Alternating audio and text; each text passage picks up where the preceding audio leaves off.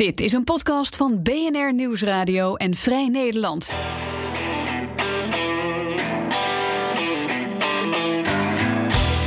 In deze Double Dutch podcastserie volgen correspondenten Reinoud van Wachtendonk en Freke Vuist Trump's America.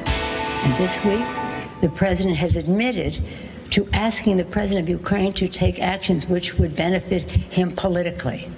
The actions of the Trump presidency revealed the dishonorable fact of the president's betrayal of his oath of office, betrayal of our national security, and betrayal of the integrity of our elections. Therefore, today, I'm announcing the House of Representatives moving forward with an official impeachment inquiry. Ja, hallo. Dit zijn woorden van Nancy Pelosi, de voorzitter van het Huis van Afgevaardigden, de leider van de oppositie, de democratische oppositie in Washington, die we waarschijnlijk, die ik niet had gehoopt ooit te zullen horen. En waar jij, Freke, van had gezegd, maanden geleden al, ik wil dat Nancy Pelosi met dat impeachment begint. Een historisch moment. Absoluut. Ik zou met vakantie gaan. Ik wil niet zeggen dat ik terug ben gekomen van vakantie. Nee, je was nog niet weg. Je was nog niet in de auto Maar het is een extra uitzending van de podcast Double Dutch. Want een historisch moment. Absoluut een historisch moment. Ja, we moeten in eerste instantie maar even gaan uitleggen allerlei haken en ogen aan het begrip impeachment zelf. In het Nederlands wordt er misschien ietsje kort door de bocht over een afzettingsprocedure gesproken. Het is historisch omdat het is nog nooit voorgekomen in de Amerikaanse geschiedenis dat een president echt officieel na zo'n impeachment situatie eruit is gegooid. Er waren 2 presidenten in de geschiedenis, Andrew Johnson, niet Andrew Jackson, die veel beroemder is, maar Andrew Johnson en Bill Clinton. Die zijn allebei impeached, maar zijn toen in de rechtszaak die op zo'n impeachment in het Huis van Afgevaardigden volgt, vrijgesproken vrijgesproken is het, door de Senaat.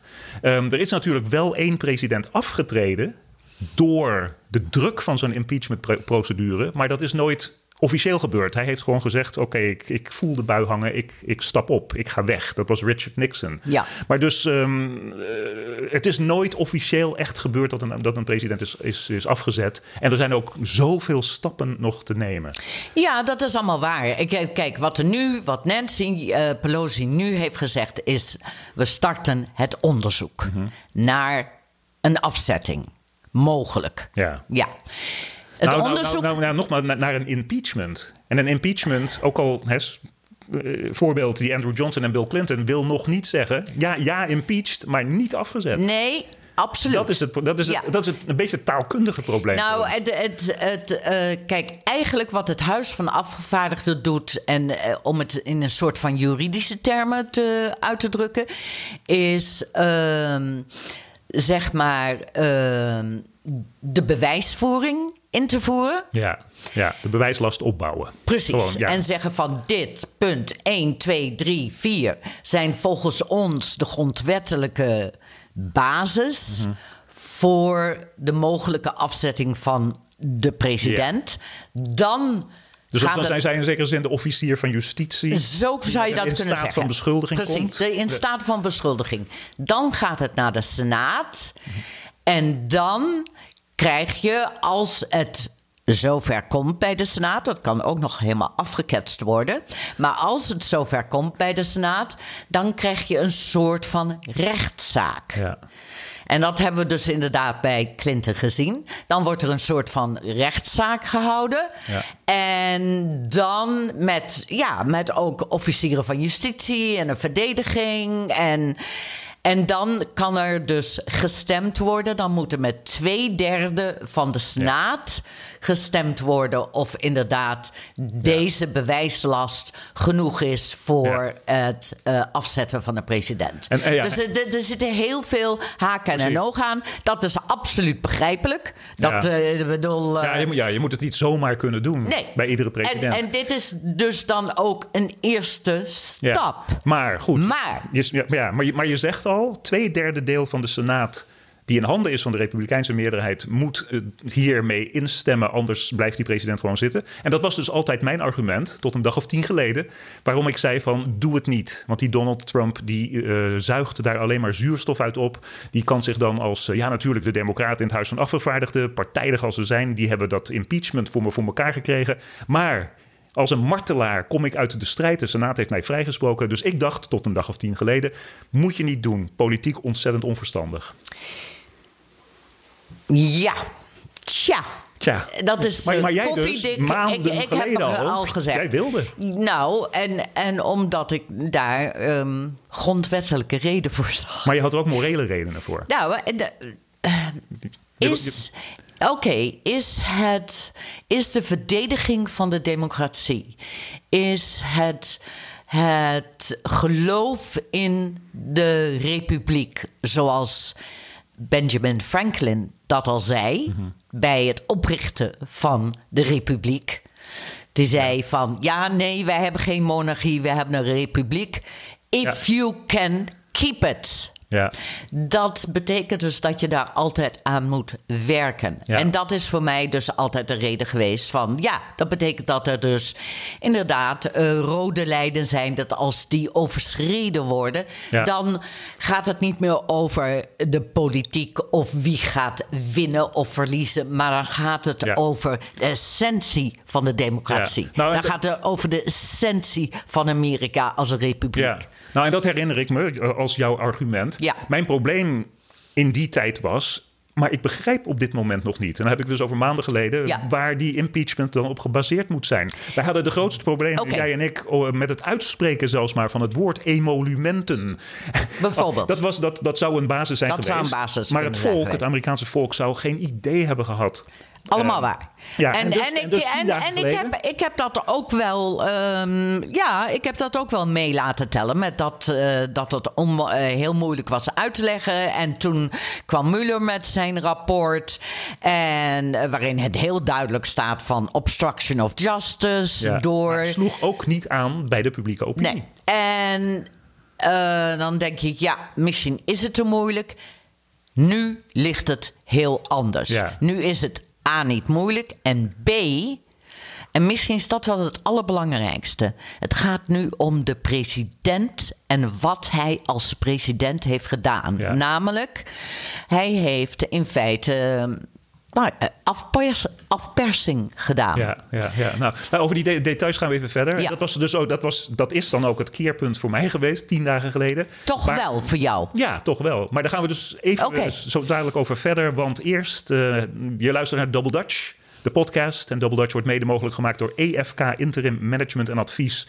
EFK ondersteunt organisaties in de publieke sector met interim HR en financials. Ga naar de website efk.nl voor meer informatie.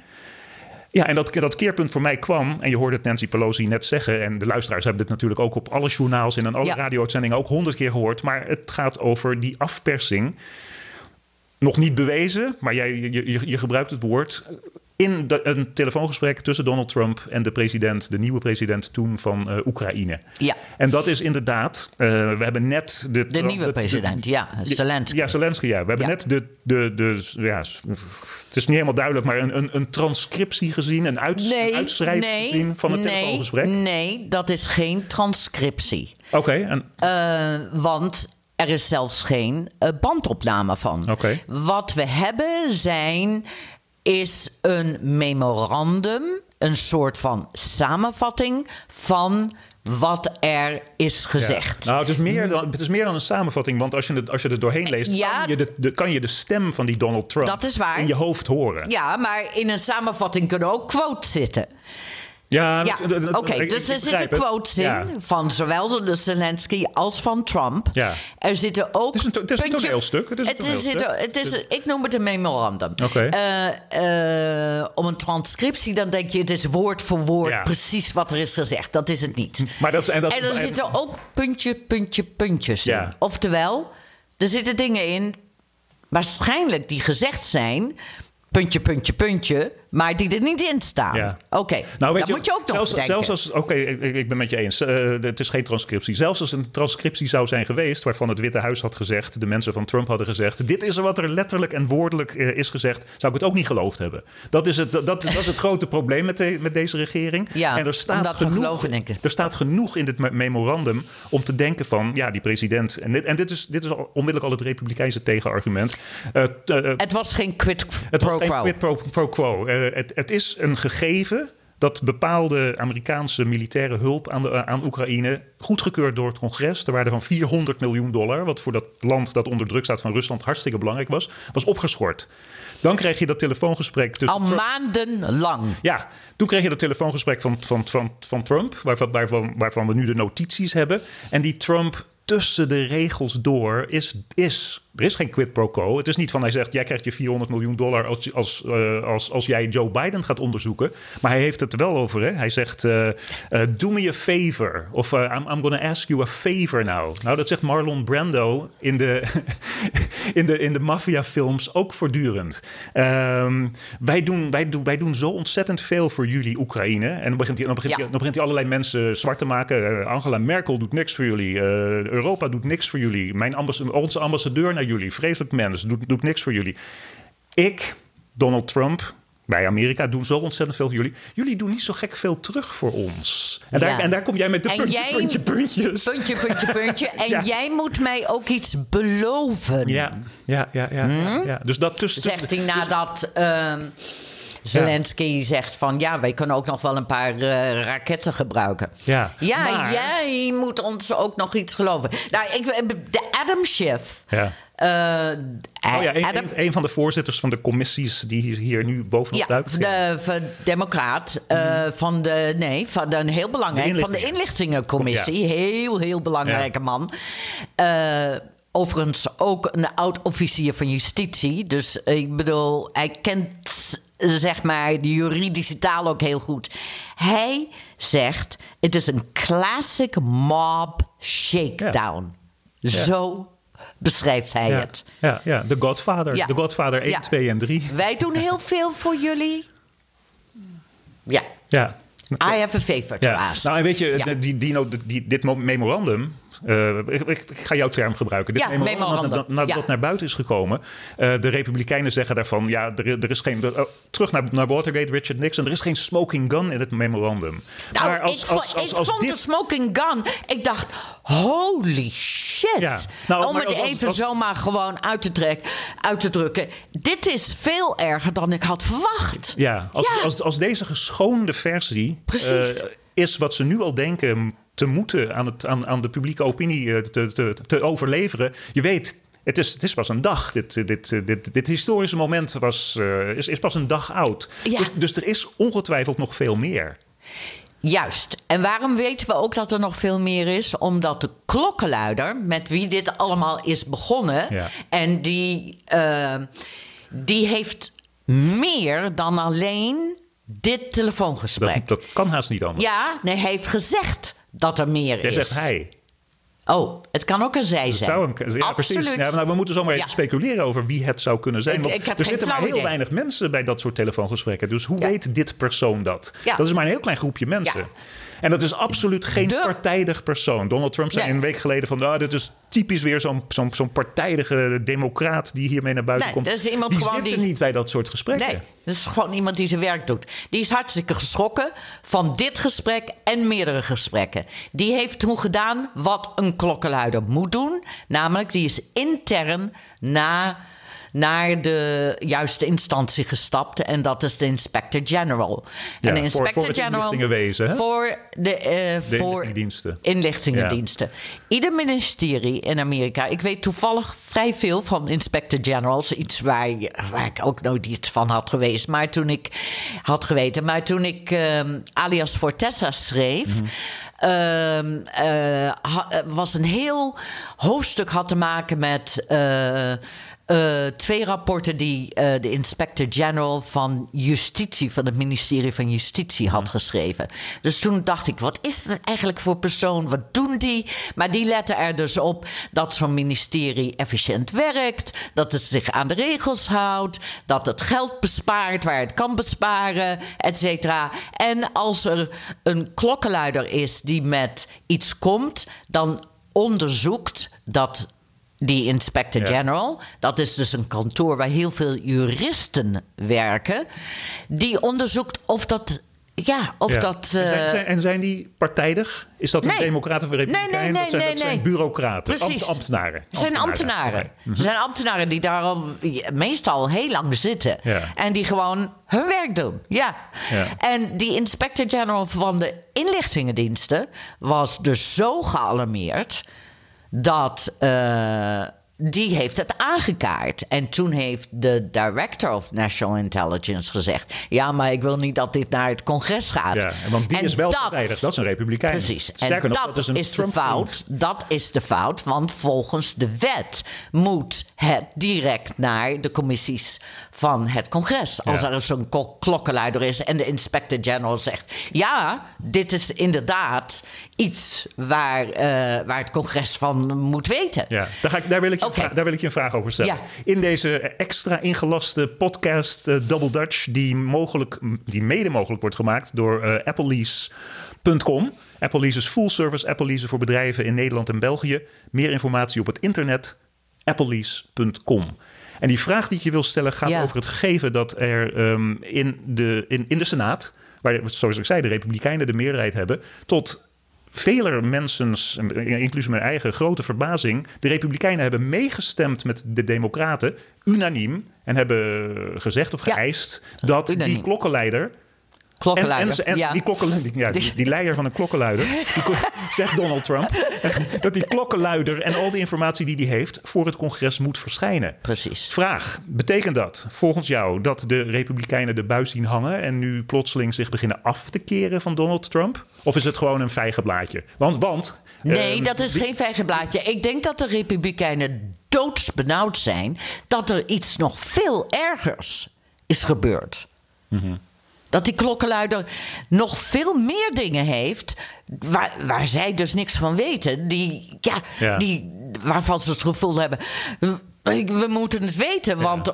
God mag weten dat denk ik. Maar in dit Washington met de politiek en het Witte Huis... dat lekt als een mandje. En journalisten die op dit moment echt ontzettend goed hun werk aan het doen zijn. Die klokkenluidersinformatie zou sowieso op straat zijn komen te liggen. Dus ik denk misschien dat die Republikeinen zich aan het indekken zijn. Als het naar het congres gaat. En dat is nog steeds mogelijk. Zelfs als het niet naar het congres zou gaan. Iemand zou die klokkenluider hebben ontmaskerd. En die klokkenluider die zou waarschijnlijk...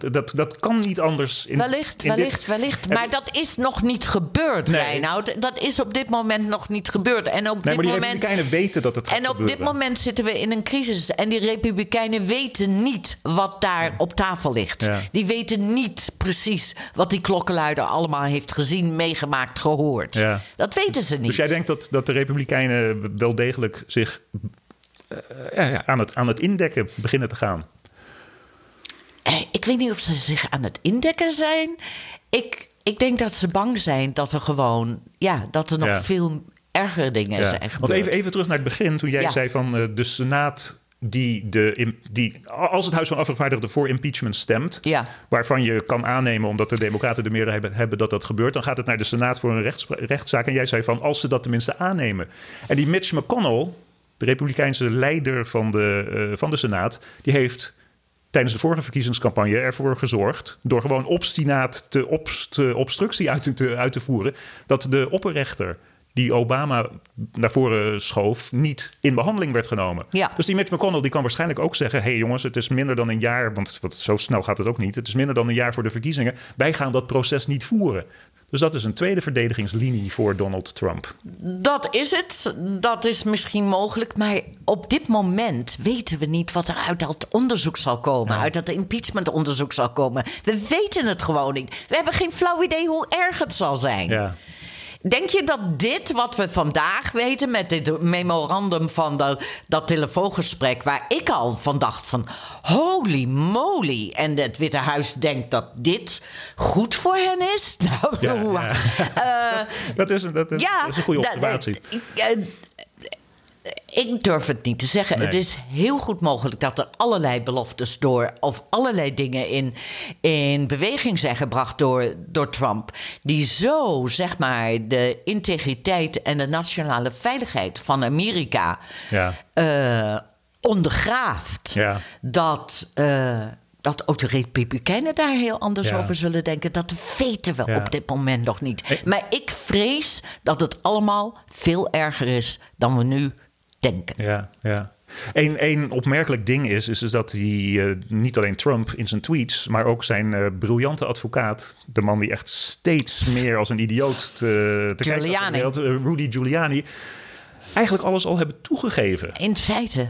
Ja. Maar jouw argument is misschien wel, ze geven strategisch toe, omdat er nog veel ergere dingen zijn die ze niet willen toegeven. Dat is mijn argument. Ja, het is een beetje wat een kind soms doet, weet je. Die zegt van, dat heb ik wel gedaan. Ja, maar die klok die van de muur is gevallen, dat heb ik niet gedaan. Precies. Ja. We maken dit niet zo heel lang, deze extra uitzending van Double Dutch. Ik wil één heel belangrijk punt voor mezelf maken. Ik ben een beetje bang dat als dit een mediacircus wordt, met andere woorden, als het Watergate-hoorzittingen worden die van kamerbreed op de televisie van dag in dag uit worden uitgezonden, dat dan de Democraten dat niet gaan winnen. Er is een mediacircus wordt per definitie gewonnen door Donald Trump. Dus Waarom wordt dat per definitie gewonnen? Omdat hij daar zo goed... We hebben nooit gespeeld op zijn vlak. Twee redenen. Zijn media-genieke kundigheid, die is er gewoon, ontegenzeggelijkheid. Maar ook omdat de ego's van politici, democraten absoluut niet uitgesloten, zo gauw er een camera op ze wordt gericht, gaan ze niet meer richten zich op het bewijs en de bewijslast die ze moeten opbouwen. Dit is mijn theorie. Maar denken ze aan, hoe kom ik over op de tv? Hoe kom ik over in mijn kiesdistrict? Mijn vrouw zei dat mijn haar niet goed zat. Terwijl ze zich moeten focussen op wat jij denkt en wat ik denk, dat er de problematiek veel erger is. Dat vind ik wel een argument. Doe het opbouwen van die eerste bewijslast in het Huis van Afgevaardigden, in die commissies, achter gesloten deuren. En dan breng het in de Senaat naar buiten. Nee, doe het voor de televisiecamera's, maar gebruik er de mensen voor, niet de politicus. Dat is een compromis, dat is een mooi compromis. Gebruik de mensen ervoor, bijvoorbeeld die op jouw staf zitten, die in de commissie zitten, die beroepsadvocaten zijn, die beroepsjuristen zijn. Dat hebben we bijvoorbeeld net met die Lewandowski gezien, weet je wel, die voormalige campagnevoorzitter van Trump. Ja, die schaatste rondjes rond al die congresleden. Precies, maar het moment dat de stafjurist hem ondervroeg, toen was hij weg. Goed. Dat vind ik een goeie. Dat is een goeie, toch? Maar is dat met Watergate is dat ook niet gebeurd. Maar was een andere generatie politici. Dat was een andere generatie politici. Dat is ook waar. Weet je dat ik nog gekluisterd aan de televisie heb gezeten? Dit is de derde impeachment die ik meemaak. De eerste was Nixon en toen was ik die zomer. Maar toen was je 2 jaar oud. Juist, absoluut. En toen was ik die zomer bij Daniel, die toen mijn vriend was. Okay, en nu mijn je was geen 2 jaar oud. Ik was iets ouder. En toen heb ik gekluisterd aan de televisie gezeten. De tweede was in 19... was dat 95? Nee, 98, 97, 98. Hij won zijn herverkiezing, toch? Ja. Vanwege dat impeachment-schandaal, deels? Of was het na zijn herverkiezing? Na zijn herverkiezing. Okay. 97, 98 was het Bill Clinton. Toen was ik correspondent voor de televisie. Ja. En dit is dan de derde. Waarbij ik dan als duider van Double Dutch jullie mag meenemen op mijn... ik sta ook... Sorry, luisteraars. Ik sta ook een beetje te tollen gewoon van het nieuws. Er komt zo ontzettend veel naar buiten. Ja, heb jij dat ook? Ja, wel een beetje. Daarom doen we deze extra uitzending ook. Laten we dan afsluiten, want we gaan het niet zo lang maken als andere Double Dutch uitzendingen. Met, en daar wil ik jouw duiding dan in hebben. Bill Clinton werd impeached door bijzonder... mensen die op wraak uit zijn, noem je dat?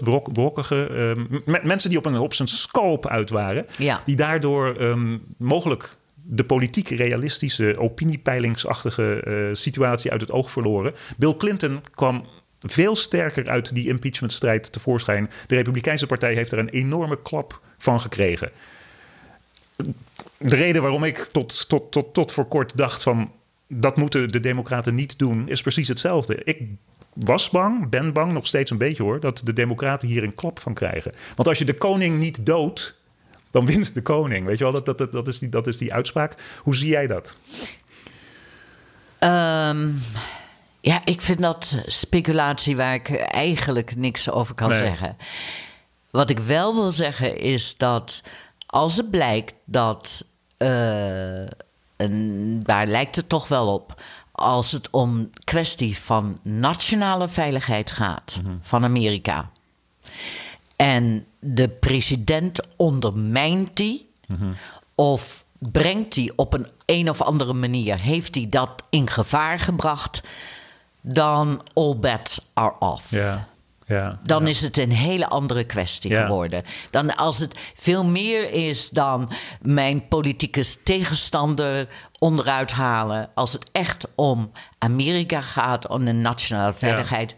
dan want als je $400 miljoen aan militaire steun aan een bondgenoot achterhoudt... vanwege je eigen politieke campagnespelletjes... dan ben je bezig met de nationale veiligheid. Een bondgenoot die gedeeltelijk bezet wordt...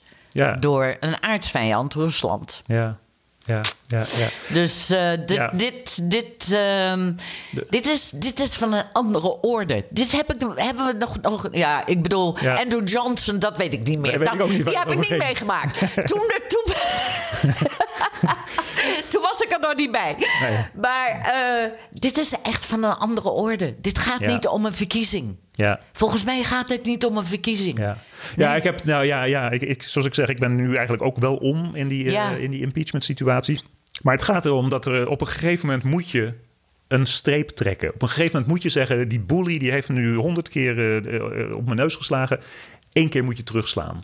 En dat moment is nu, wat mij betreft, begrijpelijk voor de publieke opinie, begrijpelijk vanwege die Oekraïne-situatie en die nationale veiligheidssituatie waar jij het over hebt, dat moment is bereikt.